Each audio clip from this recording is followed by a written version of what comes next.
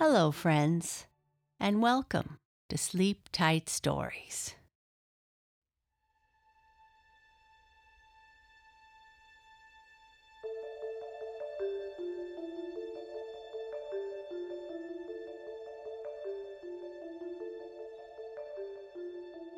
Today, we are going to share the final chapter of Cat City, written by Patty Larson, based here on Prince Edward Island. If you have enjoyed the story, please consider purchasing the book via her website at pattylarson.com or follow the link in our show notes. If you would like to listen to Cat City from the beginning, you can find all the episodes in order at our website or via our playlist on Spotify. Links to both are in our show notes. Remember last chapter, Susan went before the council and had to choose if she wanted to stay in Cat City or return home. She chose to go home. But what does that mean for her? And what does that mean for Tucker?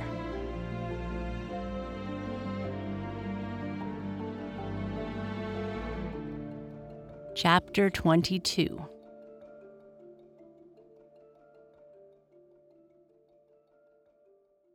Susan knew as soon as she woke up, she was back in her own bed. Being above felt different, she realized. For one, the air was wrong. The noises and, oddly, she felt empty. My magic, she thought. I can't feel it here. For some reason, that made Susan very sad. She opened her eyes in the dark of her bedroom and saw light under her door. For the first time, she worried about what to tell her parents. She was gone for days. They must have been terrified. Susan struggled through one idea after another and came up blank. Not like they'd believe the real thing anyway, she thought, and I promised I wouldn't tell. Her fingertips strayed out next to her, out of habit, and met only cool comforter. She jerked her hand back when she realized what she was doing and fought not to cry. I can cry in Cat City, she told herself. Cats don't count. But no way was she letting her parents catch her sobbing like a baby, even though that was exactly what she wanted to do. Either that, or try to find the city again and beg Tucker to come home with her. Susan choked on a sob. The very idea she would never see her best friend again, she couldn't take it. Just couldn't, not after everything she went through. Despite her best intentions, she started to cry. Footstep stopped outside, and her door creaked. And then, Dad was there. Susan sat up, and he hugged her as she sobbed and sobbed into his soft brown sweater. "It's okay, honey," Dad said as he stroked her hair. "You're safe now. It's okay." She hiccuped through her tears and leaned back. "I'm so sorry I was gone so long," she cried. "I can explain. Don't be mad." Dad wiped her tears away, shushing her. "Honey, it's okay, honest. Mom found you almost immediately. You had a nasty fall, sweetie. Hit your head, but you're okay now." Susan stared at him, tears forgotten. "What? Dad, I was gone for days." He laughed a little, and she could see how worried he had been. "That was quite the fall, Susan," he said, "but it was just this morning. Were you dreaming?" Was she? She took a long moment to rack her brain. Had it all been a dream? She looked down at her hand where the rat bit her.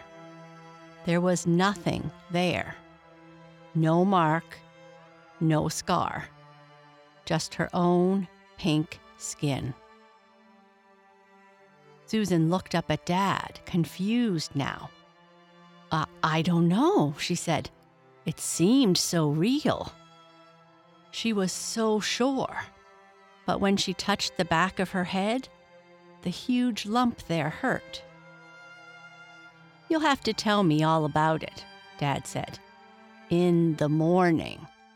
And Mom was there, hugging her. "When you're rested." Susan nodded a little. She was so confused. She looked up at Mom. "Where's Tucker?" she said. "Who, honey?" Mom asked. Susan shook her head, which made it ache. "Sorry, Kitty." Mom and Dad exchanged a look. "I haven't seen him," Mom admitted. "He may have had another home after all." Which made Susan want to cry all over again. Not only was what she had gone through most likely a figment of her imagination, her cat, her best friend who she built the whole dream on in the first place, was gone. She laid back down, too tired to cry anymore. Mom tucked her in, and both she and Dad kissed her softly goodnight. "Love you, honey," Mom said at the door. "Love you, Susan," Dad said. "Love you too," she managed. Mom switched off the light, and Dad pulled the door shut most of the way behind him. Susan lay there for a long time, heart breaking. "It wasn't a dream," she argued. "You hit your head," she reminded herself. "You could have made it all up." "That's not what happened," she shouted back. "You were there. I was there. Cat City." "Right," she answered. "In a magic city under your house, filled with talking cats. Mm-hmm. Maybe you should have Mom and Dad lock you away for a while." "Oh, shut up," she told herself, suddenly miserable. Susan finally closed her eyes and tried to sleep. Maybe things would be clearer in the morning. She struggled with it, though. Sleep didn't want to come. Finally, she sighed and gave up, and heard her door creak ever so slightly. Susan froze, images of rats making her panic. She lay there, tense, telling herself it was just the old house, the noises, until she felt something heavy land on the end of her bed and start to make its way up the comforter toward her. She barely managed to hold back a scream when the thing brushed against her hand. "Fur? Rats!" Susan was a heartbeat from leaping out of her bed when the thing planted itself on her chest, shoved its face in hers, and started to purr. She cried as she wrapped her arms around Tucker. Kitty, she reminded herself, though she knew she would never think of him as Kitty again, and buried her face in his soft fur. "You came back," she whispered. He purred harder, butting his head against hers, rubbing his cheek on her cheeks, rough tongue making short work of her tears.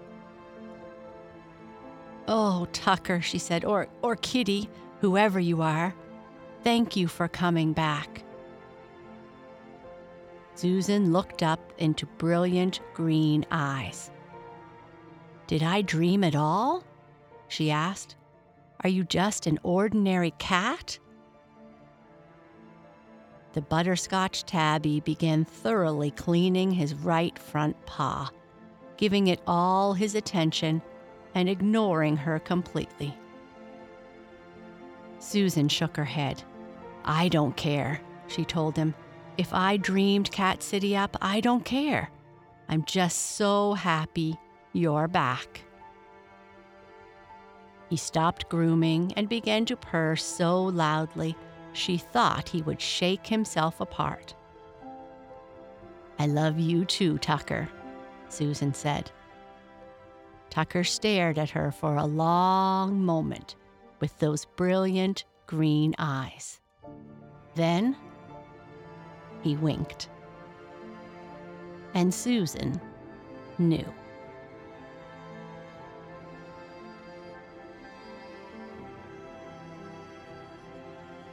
And that is the end. I hope you enjoyed it. Good night. Sleep tight.